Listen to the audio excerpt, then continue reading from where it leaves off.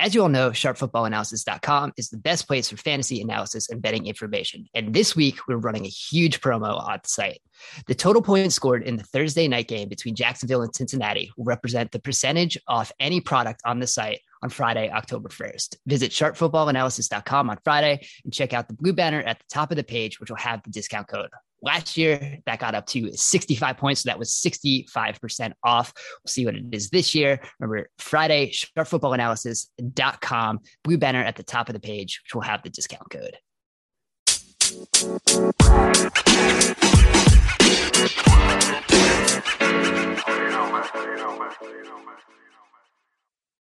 Hello, welcome to Sharp Angles. I am Dan Pizzuta, joined here by Rich Rebar. Rich, here we go. Heading to week 4 already. We used to be able to say like after week 4 was like the quarter mark of the season, but with an extra 17th game, that's not really the case anymore. So our normal benchmarks all thrown off. But we're still getting through it already through 3 weeks. So how are you feeling today? I'm doing good. We're going to turn the page on September too. It's October. I went out to my car this morning for a doctor's appointment, and there was actually like frost on my car kind of in the morning. So I was like, here we go, huh? Like it's already happening.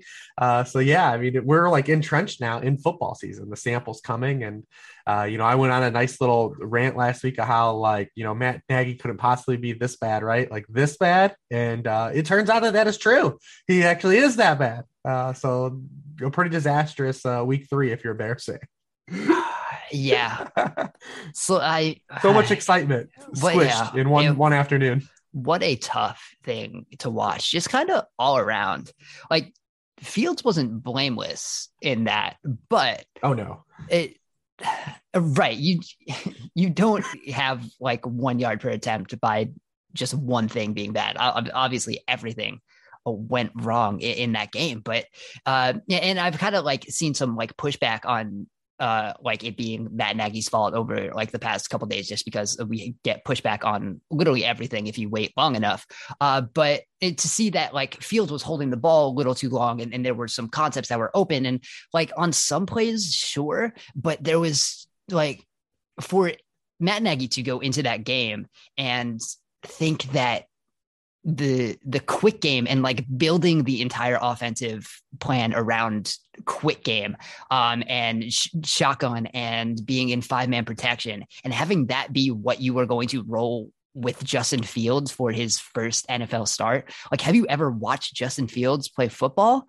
Like how are those two things? Like, I get there were some like schemed open parts of that plan that like should have worked a little better, but also that should not have been the plan for Justin Fields in his first game. Like that's not what he do well. We spent the entire time heading up to the draft talking about how, quick game is not exactly Justin Fields' biggest strength. And how like under center, get him to boot out a little more. And there were like a couple boots, but like not really like not well designed. 2 rollouts. I think he had 2 rollouts. Yeah. And so like there were no like crossers. There was no like, we talked about this before, and like I wrote about this for the site during draft season. Like Justin Fields was one of the best intermediate throwers in college football like ever. And like there were just no plays to the intermediate part of the field. They didn't try to really like set up any deep shots that were like going to work. And everything that was like to the sticks was guys who were like still about to break when Fields was at the back of his drop. Like everything was just so disconnected. So while there were like some parts of the plan that Fields did not do particularly well, having that be the plan is just inexcusable, I think, for what they were going to do. And so much of what the Browns did last week was just like they rushed 4 and sat everyone back in coverage, which is going to screw up that quick game also, because they were able to get pressure with 4. So when you're able to disrupt that quick game with just 4 guys who are like in Fields' lap as soon as he's hitting the back of his drop, and you still have all of those resources in coverage, like what are you supposed to do? I just think all around they like everything that could have gone wrong went wrong. And I think they seriously need to just reconsider what they thought would be the plan and what would help Fields, because that obviously was not the case. Yeah, I mean, the Browns they knew they can get home with their front 4, and they just sat on everything. And, it's just such a heartbreaker for the Bears because, you have this, right? This is the next thing, right? This is our next out, our next kind of rung to latch onto to pull us out of the sea of darkness, and to have it start that way is just such an abysmal feeling, to go the rest of the season now. Not because now when Fields plays again, it may be this Sunday, and who knows.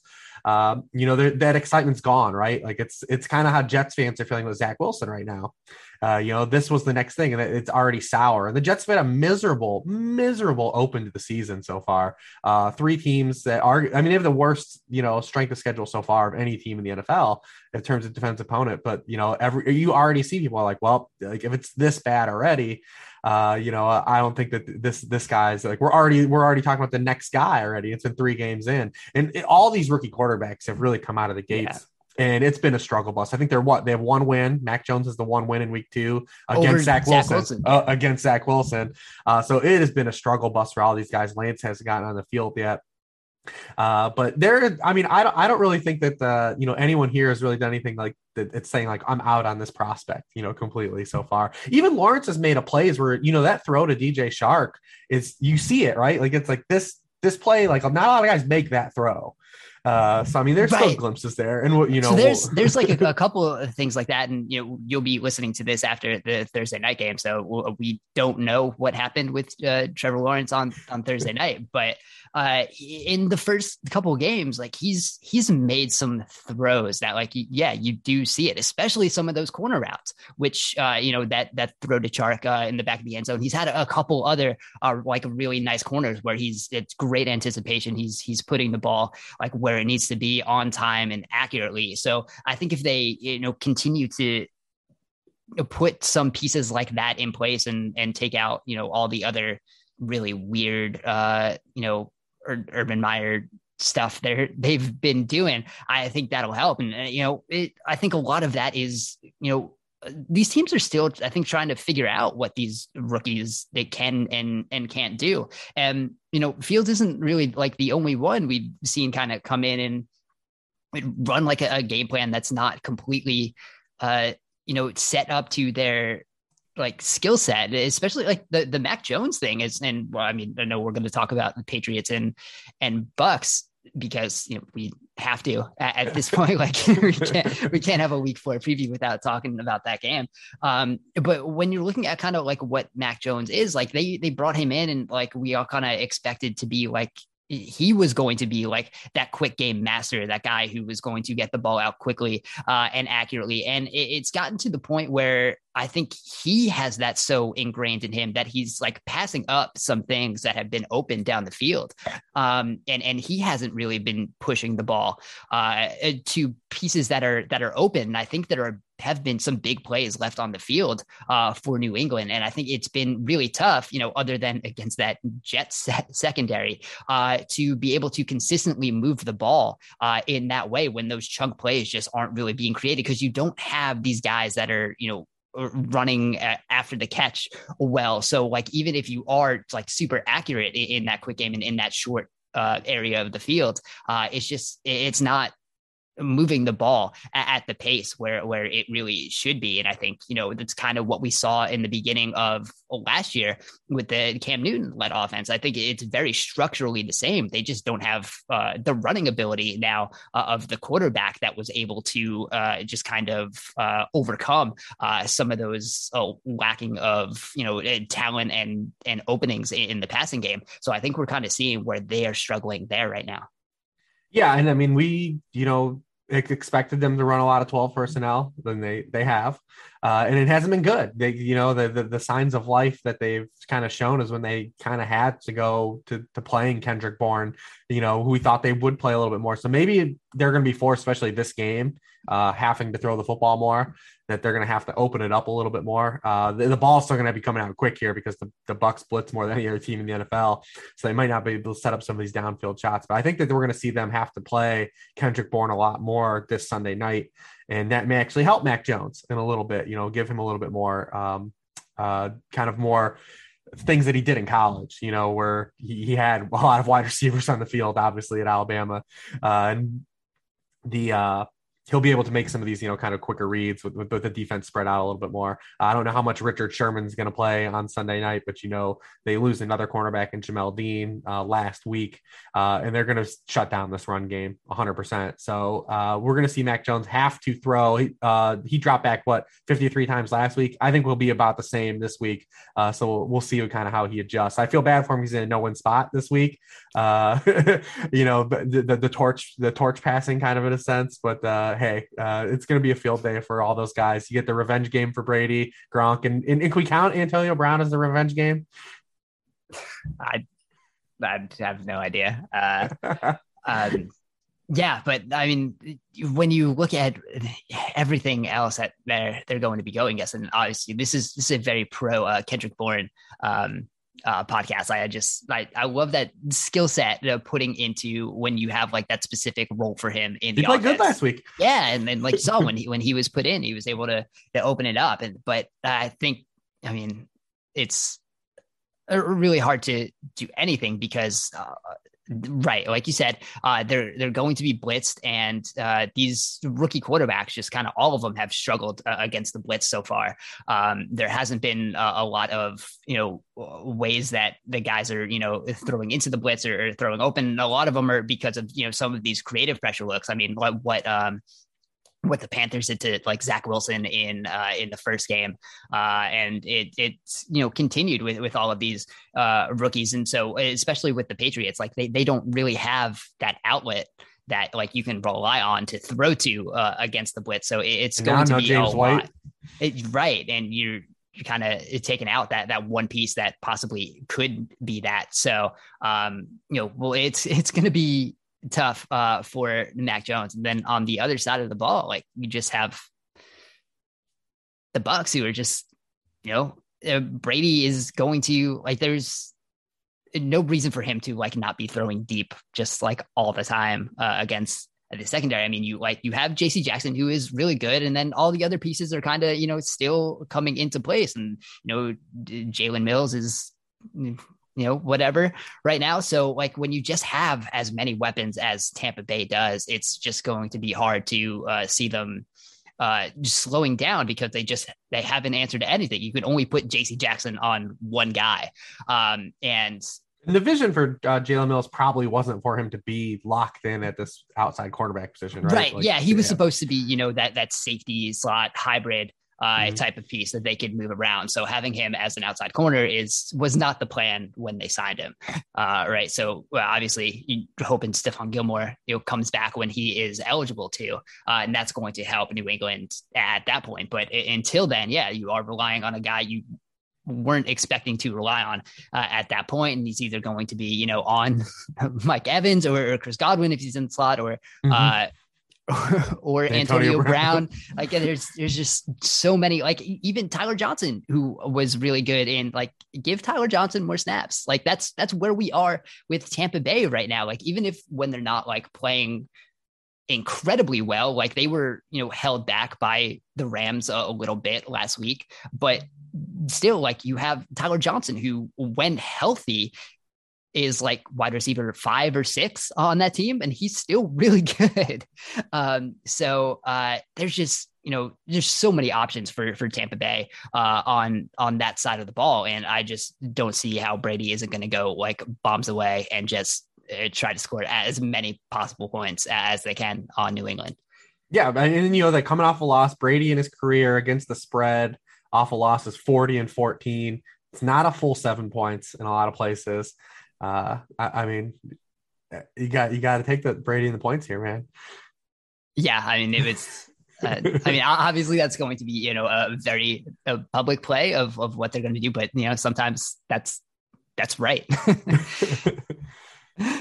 Unless it's been the Chiefs, man. I mean, the Chiefs now have covered one of their past 11 games. Vegas is laughing to the bank every week on the Chiefs because the public money just keeps pouring in, and the Chiefs keep giving these games to the spread, and they've outright lost 2 in a row. But this Eagles team coming off the short week on Monday night, just we came on week 2 and we're like, oh, what a great game plan Nick Sirianni had. Like what? Yeah, remember when we thought they might be at least passable on offense. That was Yeah, fun. forward thinking. Now they're going to be possibly down 3 starting offensive linemen in this game. I mean, the last 2 game plans that the Eagles have rolled out, we talked about week 2. It was the same game plan that was Jalen Hurts under Doug Peterson, the long vertical throws, low percentage of probability of completions, and the offense couldn't move the ball that way. You couldn't sustain drives that way.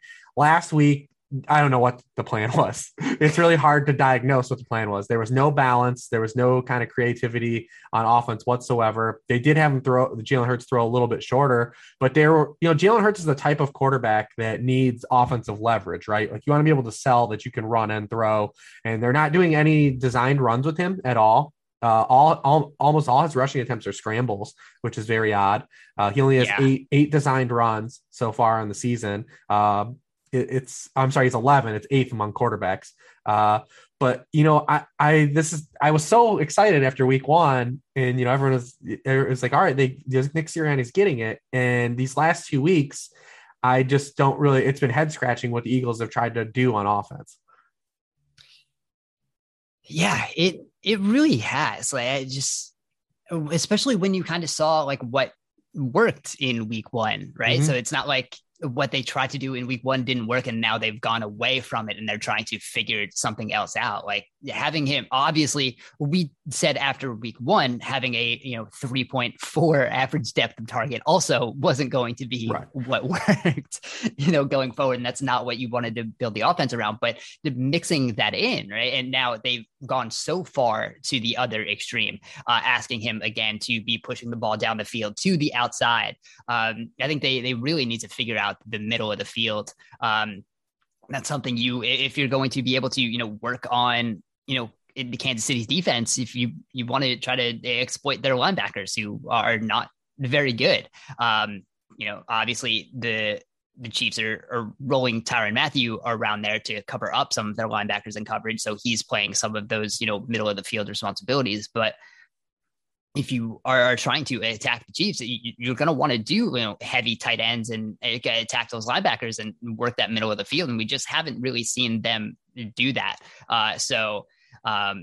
It's just, we had, one positive where they worked around, and then just 2 games in a row where it's just not really sure what they're doing. They're not playing to anyone's strengths really, except for, Quez Watkins, the deep pass to Quez Watkins just always works. So maybe they should incorporate that a little more into the offense. Kendrick Bourne and Quez Watkins drops already in the first. There we go. Minutes. This is what you guys come to this podcast for, is breaking down the stars of the NFL.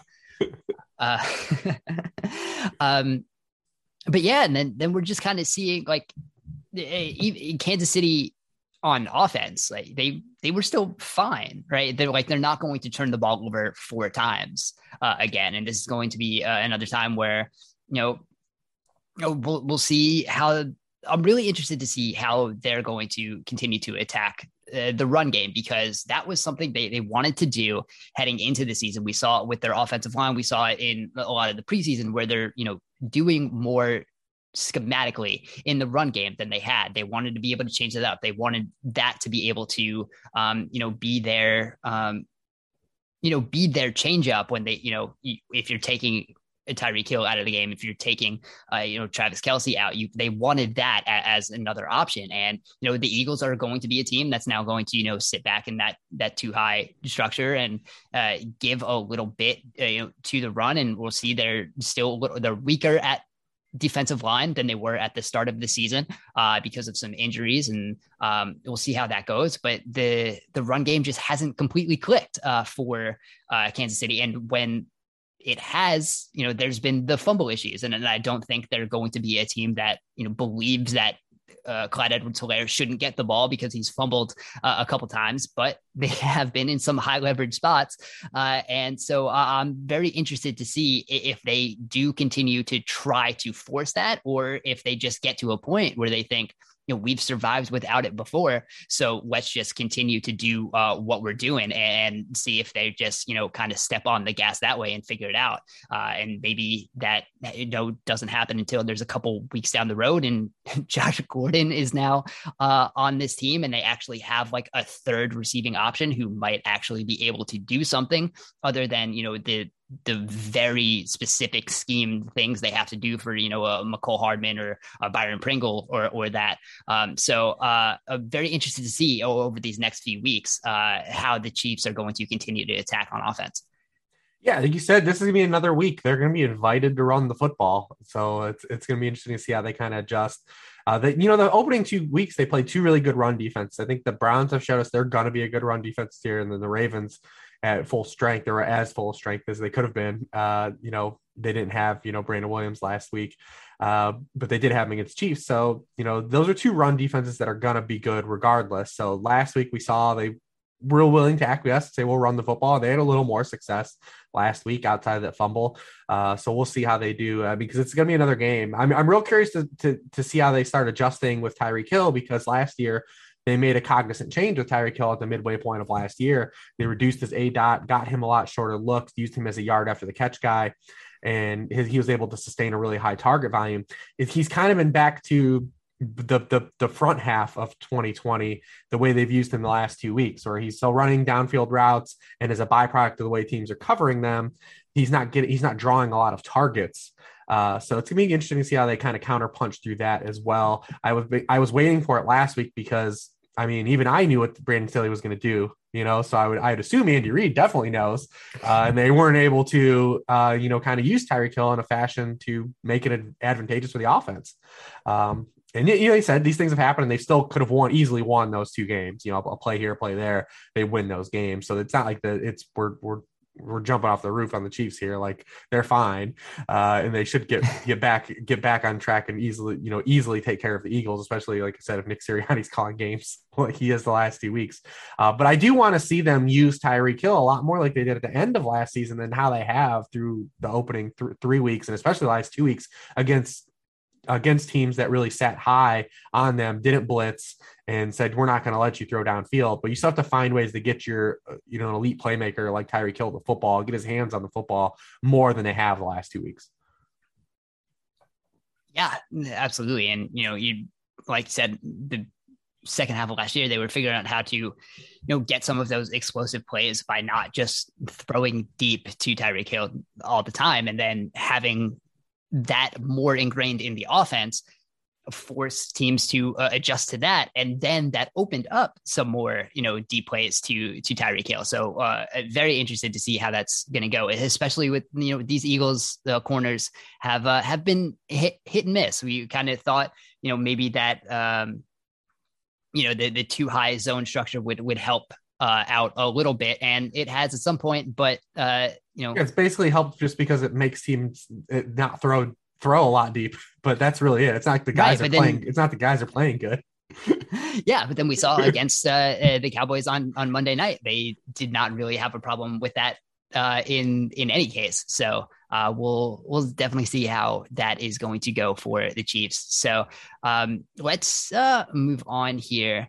There are a couple, interesting games, and I think we'll get to the NFC West matchups, which are very interesting. But let's hit Carolina Dallas, because we were just talking about the Cowboys real quick, because this is like, we didn't get the chance to talk about the Panthers really last week because they were the Thursday game. But we have, talked about the Panthers, quite a bit. I wrote about them after week 1 to say that their defense was doing some cool things. The defense has continued to do some very cool things. Right now, they are first in DVOA. Carolina is just first in DVOA in general, but also first defensive DVOA.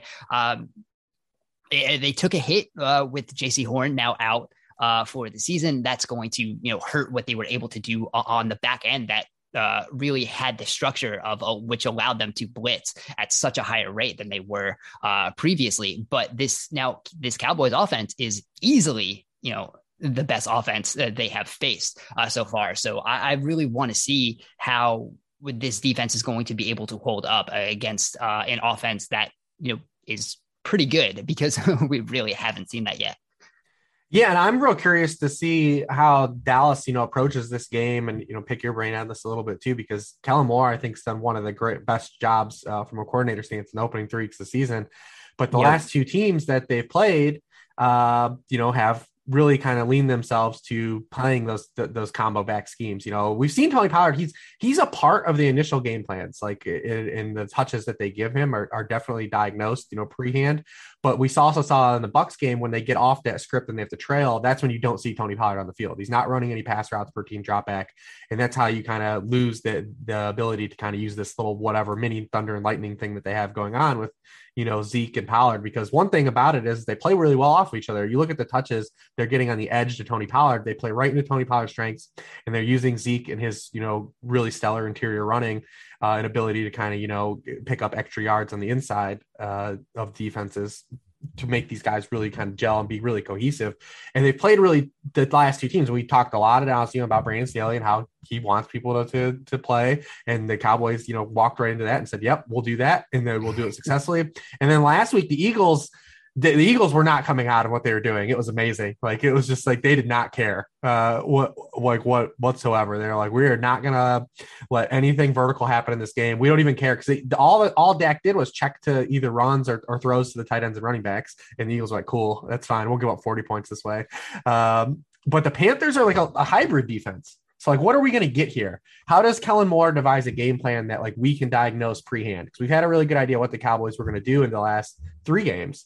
But the Panthers blitz a lot. Are they going to send a lot of heat at Dak? They mix in. They've been, like, we talked about their acquisitions in the offseason, that they were going to play more man this year, and they've mixed more man defense in. So I'm really curious to see how the Cowboys approach it, because it's not going to be similar to what I think we saw the last 2 weeks. But I don't have, like, a really great pulse on, like, how Kellen Moore is exactly going to come at this Panthers defense. Because 1, we haven't seen the Panthers play anyone really good offensively. And 2, they are a little bit of a hodgepodge of doing a little bit of everything.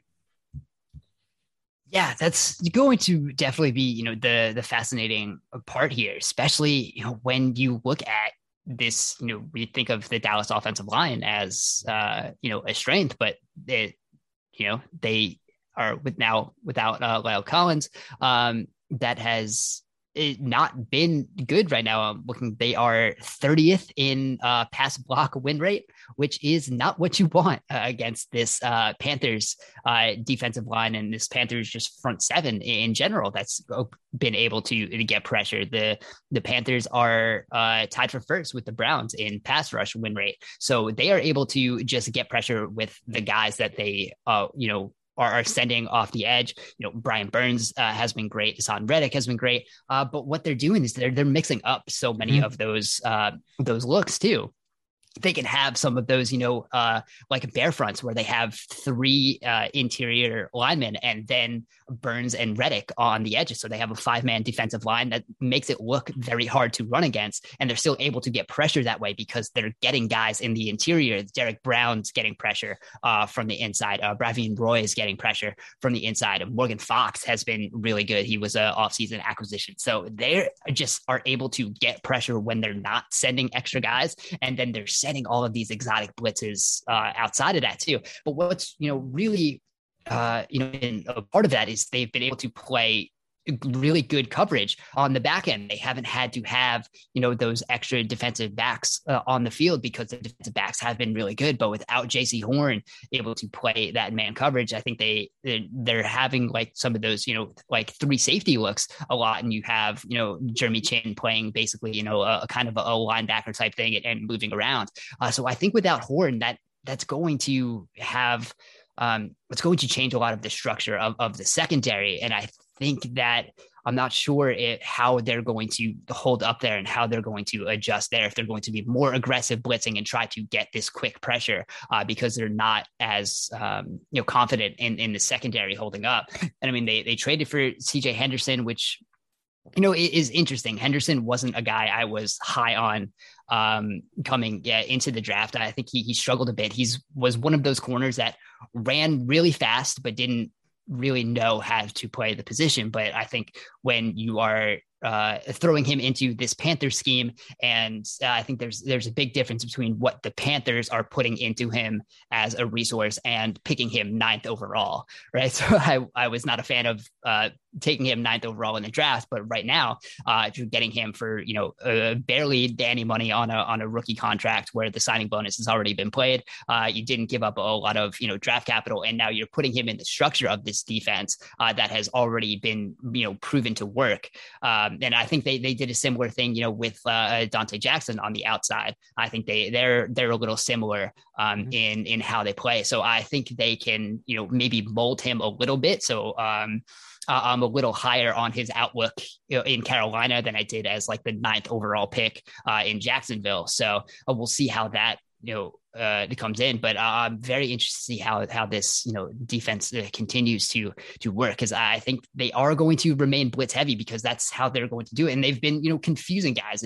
When you have guys like Brian Burns and Hassan Reddick who can drop back into coverage also and like play that quite well, and then you have Shaq Thompson who can just he's been playing out of his mind the first couple of weeks. He's just been all over the place. He's been able to blitz, he's been able to cover. So I think that there's still a lot of pieces in place in this Carolina defense. And even if, they're not going to be the best defense in the league right now, I think they've been good enough that they'll still be a very good unit going forward against some of the better offenses. And then when you have an offense right now that it's still been, fine. I think it's, they're still finding its way. They were able to take advantage of Houston last week. I think they've set it up where Sam Darnold doesn't have to do a lot in order to be successful. And I think if you have a quarterback like Darnold there, that's what you're going to want to do. So going against, that Dallas defense, I think Carolina can do enough to keep this game close. Yeah, I mean, the Dallas defense has been better, than a lot of people, have thought they would be, but they're still living kind of on the cachet of they lead the league in turnovers. Yep. And I don't know how long that's going to hold up. Definitely something that has some fragility to it. They're still giving up, a ton of yards per play. I mean, the 3rd most yards per play. So there is opportunity here still too. I mean, this Carolina team total feels really low to me, just at 22.5 points. The spread is 5. I definitely think that Carolina is very alive at the 5 points, because I think they're going to move the football. And if Dallas doesn't get those turnovers that they've created, eventually they won't. We're going to see some teams actually score more points on them, like the Bucs did in week 1. The Bucs still score points on them with the turnovers. The last 2 weeks, they've really kind of gotten away with giving up a lot of yardage and then not giving up a lot of points, especially in that Chargers game. So I do think that the Panthers are a little bit live here. I don't know if they outright win, but I do think that 5 is looking pretty tasty on their end, because I do think Darnold's going to play pretty well here, because I just don't think the Dallas is a defense that we're really scared of. They're kind of, like I said, just living off of those turnovers. We know Christian McCaffrey though. So, I mean, this is going to throw a little bit of a wrinkle into things. Chuba Hubbard, the next tackle he breaks will be his first of the season, but no, not quite to that degree, but it's, he's been kind of a guy that's gone down on first contact, basically, going into his last year at Oklahoma State too. But you saw when he had to come in, he was still kind of, they use him the same way, still kind of, they did this with Mike Davis last year too. Like, they aren't going to really break out of their offense. They're going to add, he played 73% of snaps. He was in all the long down and distance stuff. They threw him 5 targets. Like, they're still going to use that role. The interesting thing now is with McCaffrey being out and them trading Dan Arnold for the CJ Anderson is how they kind of shift oscillate using these receivers and possibly Tommy Tremble in the passing game. We'll see how much he actually gets used, because we haven't seen the tight end used in the system now and going back to last year as well. But Terrace Marshall had his snaps and routes go up on Thursday night last week. And then we're trying to figure out what they're doing with Robbie Anderson. I mean, he's stuck in this kind of lid lifting role now. His depth of target is almost double what it was last year. It's at 18.4 yards. It was 9.8 yards last year. They're not able to get him kind of free looks. I mean, they extended this guy in the preseason, and they basically turned him into just being like a one note kind of guy that like takes the top off of the defense to start the year. I think that we'll start to see him kind of get mixed in a little bit more kind of evenly, but with McCaffrey out. Yeah, you would hope. I mean, the role he had last year was so good. Like, he was so good at it. He, developed that little, like hop step off the line that just worked so well in the short and intermediate area. We were talking about that like almost every week. I had some gif of like him winning great off the line and creating separation early. Almost like every every week last week that I was posting. So I think we'll see that a little more. And one of the things that I think we'll want to see when he does that is because Dallas might be blitzing a little more, and it's going to be a very interesting give and take here, because Dallas has the 8th highest blitz rate in the league right now, but they are also only 23rd in positive play rate when they're blitzing. So they are allowing some positive plays when they're blitzing, but Sam Darnold so far has struggled a little bit against the blitz, and he does have negative EPA against the blitz. So that's one place where Carolina hasn't really been able to move that offense going forward. So I think if you have Robbie Anderson and he becomes that kind of short intermediate outlet that they can get the ball to reliably, especially without McCaffrey there, I think that'll help a little bit. So I would expect him to start developing that role this week, and you would hope, because that is where he was so good last year. And I don't understand why they have completely gone away from it this year and just, like you said, just send him down the field on the vertical routes, which he is fast, but that is not where his game was great. And I think they really figured out that role last year, and it just continues to puzzle me why that's not the case this year. It's definitely not where Darnold's game is great. No, it's not. Yeah. So let's move on here. I want to hit, the NFC West games, because they are both the very interesting. So let's go to Arizona and the Rams, because this is two teams that are kind of, the Arizona is playing better than I think we thought. We have these pieces. It's so different, right? Because we have in Arizona, it's this quarterback who is taking over this not great structure of an offense, and so much of it, as we've talked about, is that Kyler go do what you do, and we'll figure it out later. And then on the other side, you have the Rams, who have this great structure on offense and now have this great quarterback who has been able to take it to another level. Now, I wrote about in First and 10 this past week with against the Bucs with the Rams. There were Stafford wasn't great early on. He was missing some throws, but that was almost in a way encouraging, because in the past with the Rams, if they missed those throws early in the game, they were screwed. They weren't getting those opportunities again later in the game. You had that one Jared Goff deep shot, and if that didn't hit, that was it. But the fact that they have enough confidence in Matthew Stafford that they are going to continue to run those plays, and they still were able to get Deshaun Jackson open down the field a couple of times, and only one of them really needed to hit, right? And they were able to do that. And there were a couple other plays where they had, Deshaun Jackson on the, that intermediate that they hit him for another big play. But the fact that they were able to, just go back to it, and they had the confidence to do that. And it's okay, well, you missed 2 deep shots, but we still know there's, one, in the holster that we can unload, and they hit that in a 75-yard touchdown.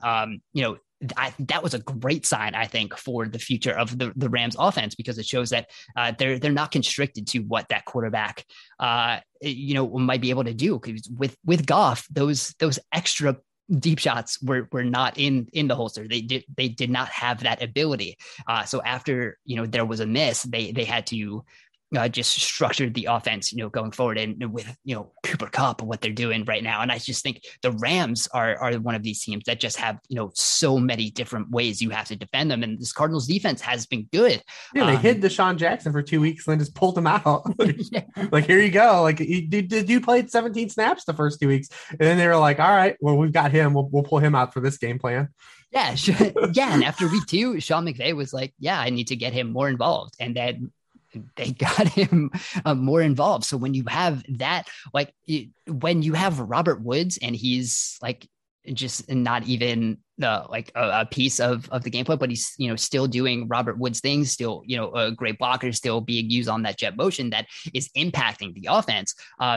So there's a Robert Woods game coming at some point, right? When teams are going to sell out to stop Deshaun Jackson, when they're trying to, stop Cooper Kupp, who, has been great. This Rams offense is really good. And even if, Stafford isn't, completely consistent from down to down, I just think they have they have so many backup plans that it's going to continue to work. And I think that is really the positive for this Rams offense for probably the remainder of the season. I'm real interested to see how it's going to go against and how the Cardinals are going to defend this, because like their secondary has been a lot better than a lot of people expected. They've been able to hold up a little more. And, they've been able to get pressure. So how this game plays out, I think whether this, the defense can continue to play fast, because I think they're going to need to do that against the Rams in order to, keep, it close enough for the offense to, do what it can do and stay in structure and, not make, Kyler have to, play this, straight drop back game that they might have to if they're trailing. Yeah, the other side is what I'm looking for. You mean, because, Kyler's a guy who he struggled against Brandon Staley's defense, and now Raheem Morris has kind of switched this thing up a little bit. This Rams defense is playing a little more aggressive. They're sending a lot more blitzes. They're playing different coverage concepts. So, I mean, I'm hoping that gives Kyler a little bit more kind of opportunity here to get out of this kind of funk, so to speak, that he's been in against this Rams defense to start his career. And I'm excited to see the Cardinals kind of face their first kind of real defense. Listen, they faced the Titans, the Vikings, and the Jaguars to start the year.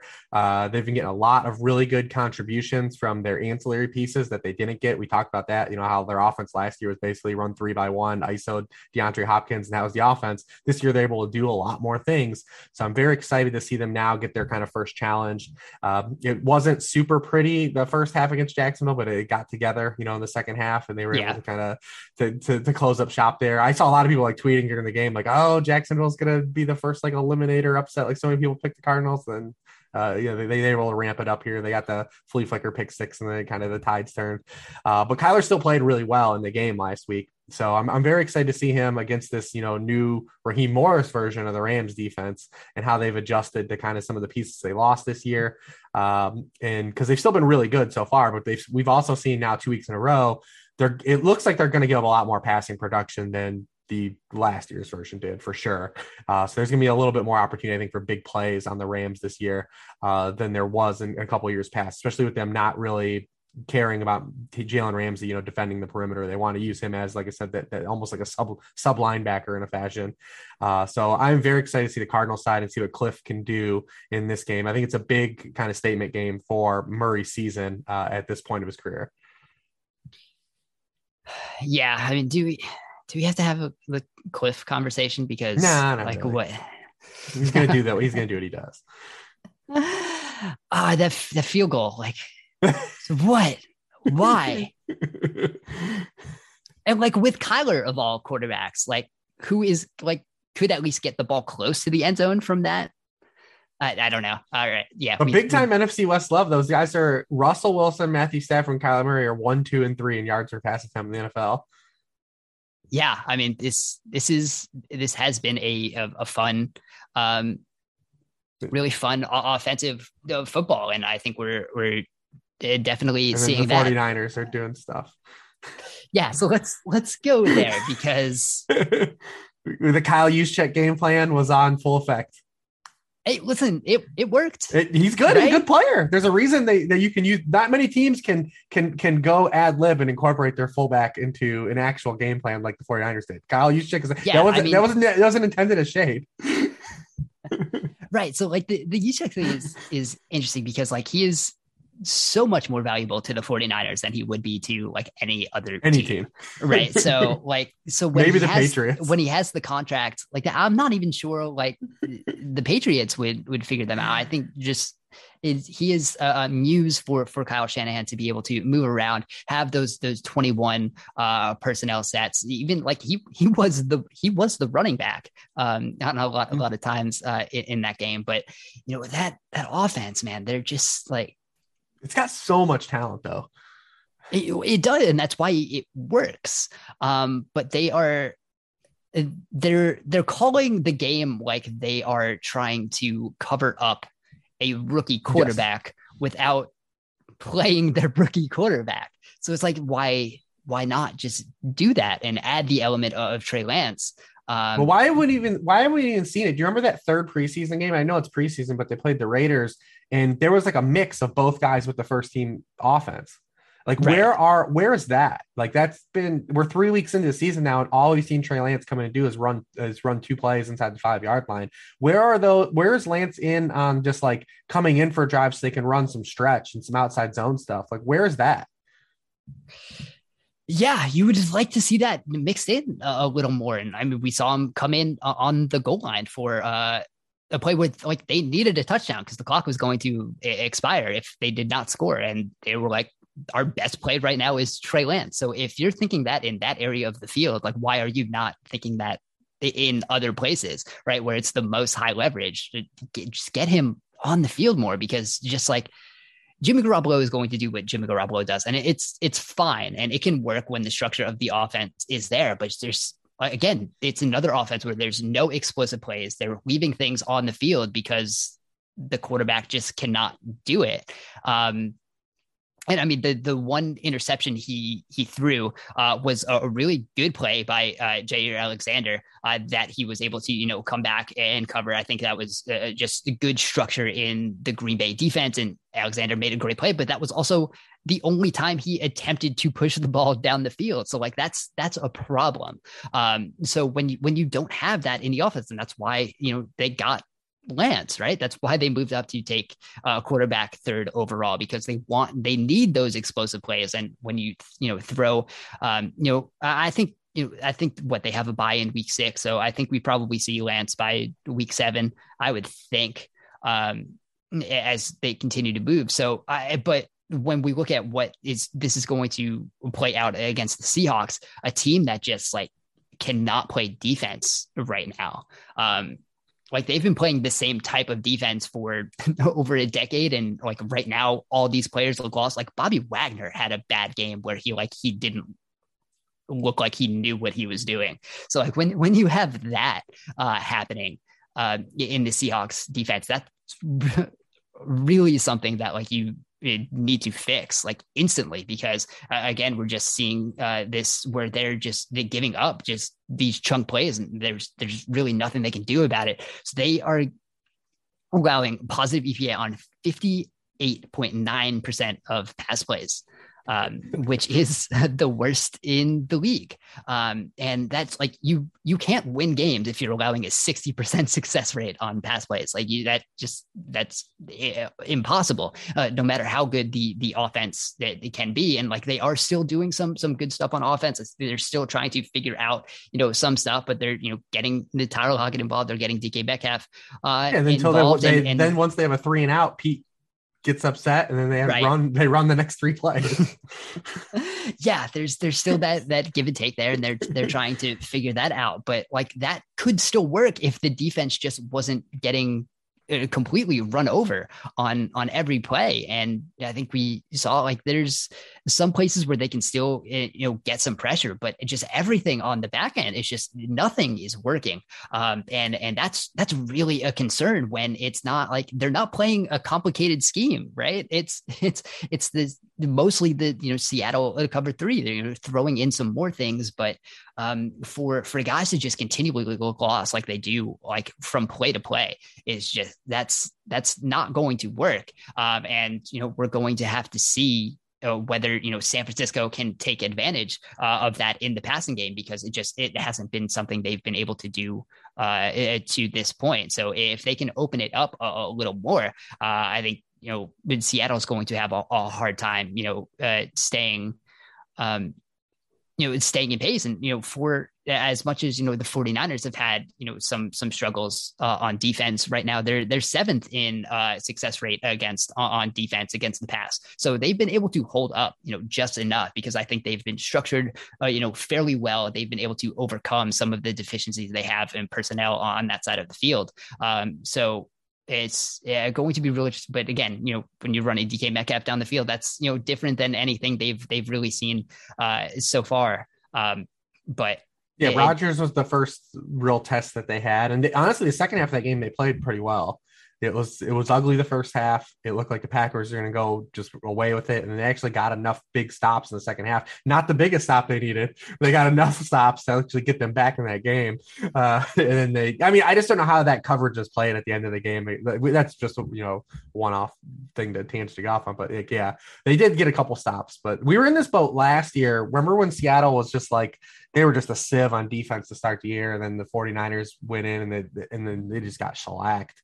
The game was in Seattle, and they really didn't do anything. They had a couple garbage time production from Nick Mullins, but Garoppolo was terrible in that game. I remember leading into it. Because it was like the Seattle at that point was like an all-time NFL worst defense. Like they were giving up like just an insane amount of passing yards, almost like a 300-yard passer every game. And then like Garoppolo just absolutely did nothing. And they said that's when he hurt his ankle, but he basically got pulled. He was awful in the game. And the 49ers didn't have any running backs in that game, which they might not have again this week. We'll see how it works out with Elijah Mitchell coming back or not. But we saw last week, they finally got, Brandon Ayuk on the field, and it made a difference.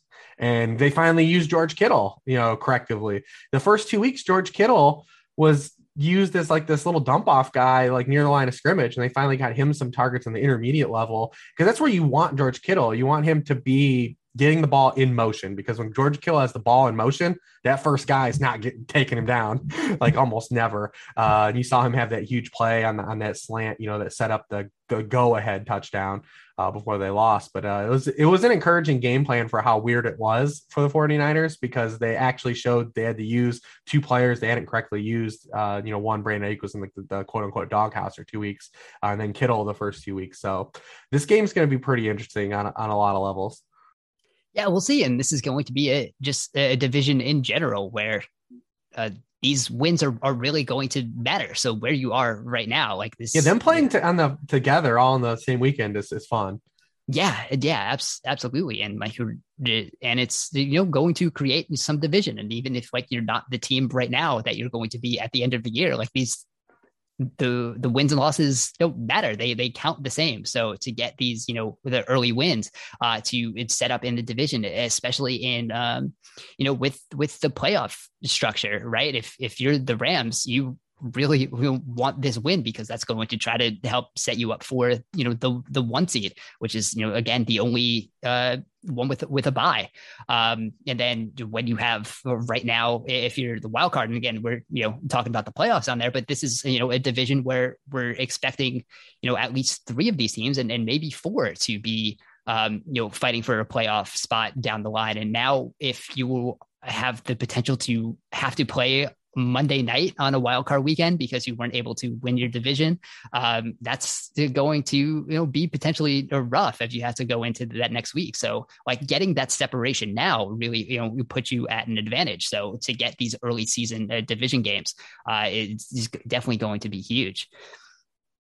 So we can let's hit something quick on the way out. You want to hit Monday night, because that's we have the Raiders team that is still clicking on offense. They're the first team in NFL history to go 3-0 against 3 teams that won 10 games the previous year.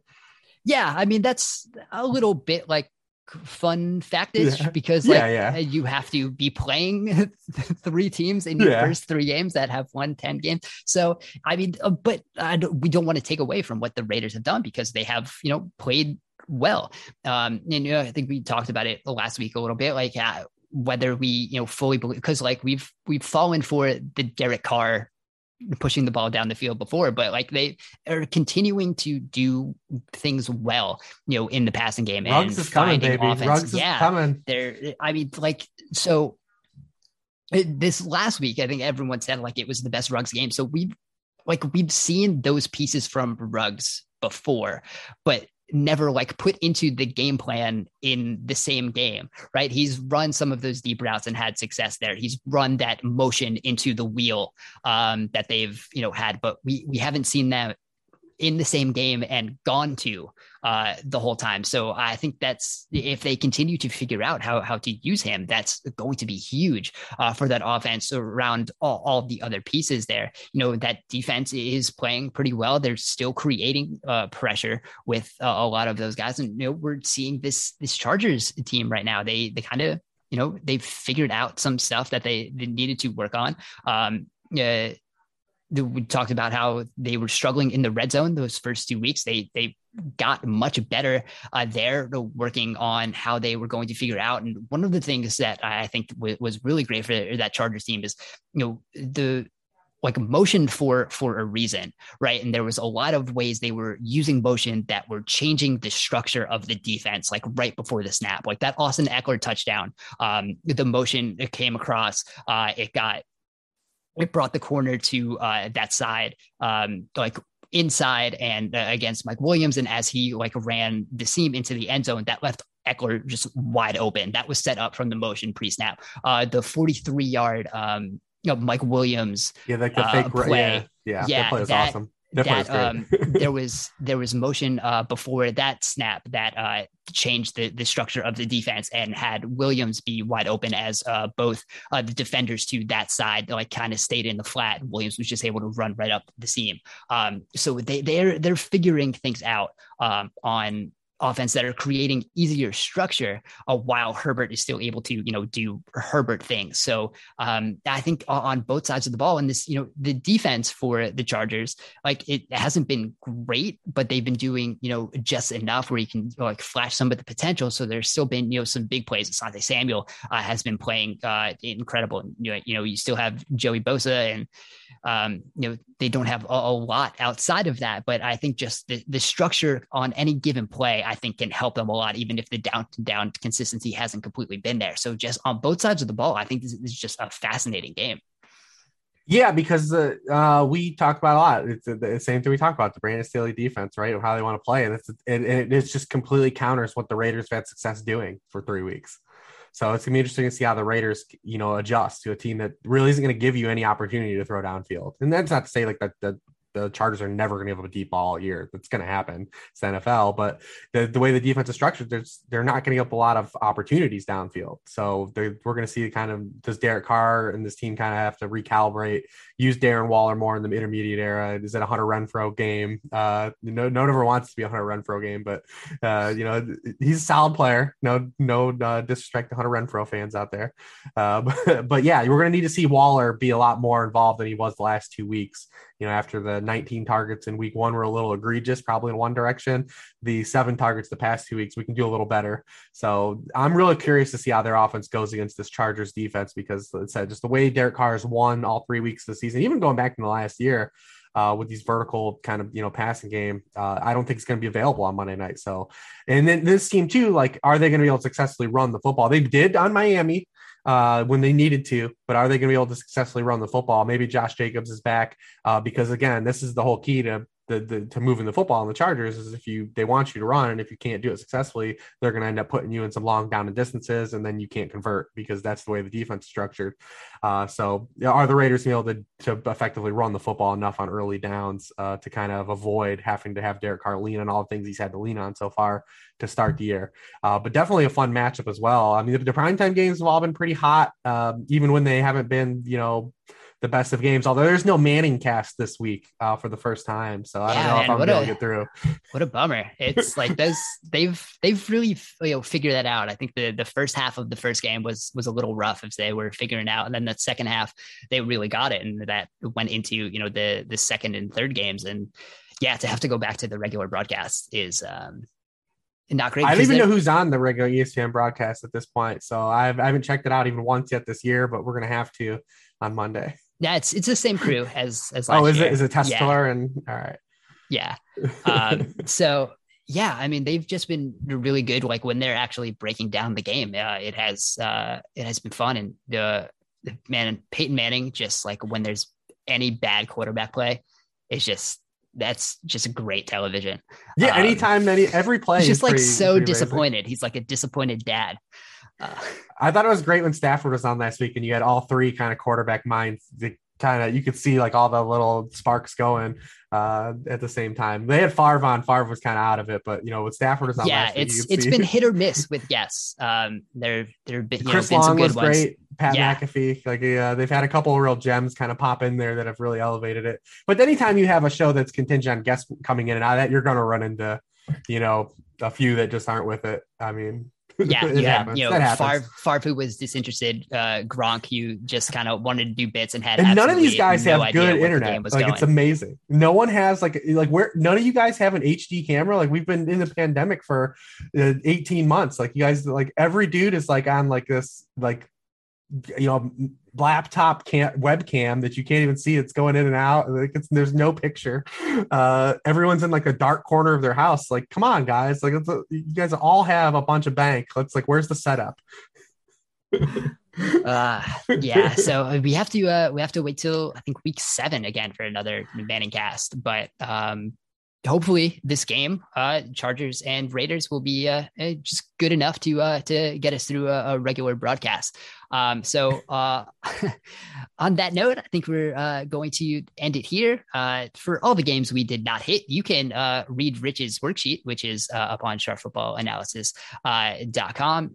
You can get all the information you need for any game. And if you're going through a fantasy season and not reading that every week, I don't know what you're doing. And you can, again, remember for Friday only, if you are listening to this on Friday, and hopefully you are, there's a code for a discount on whatever the Thursday night score was. We are recording before the Thursday night game, but you are hearing this after. So whatever that score was, that is the percentage discount code for the site. You can get that there on the site. So you can follow Rich on Twitter at Ward Reeves. You can follow me on Twitter at Dan Pizzuta. Thank you guys for listening, and we will talk to you again soon.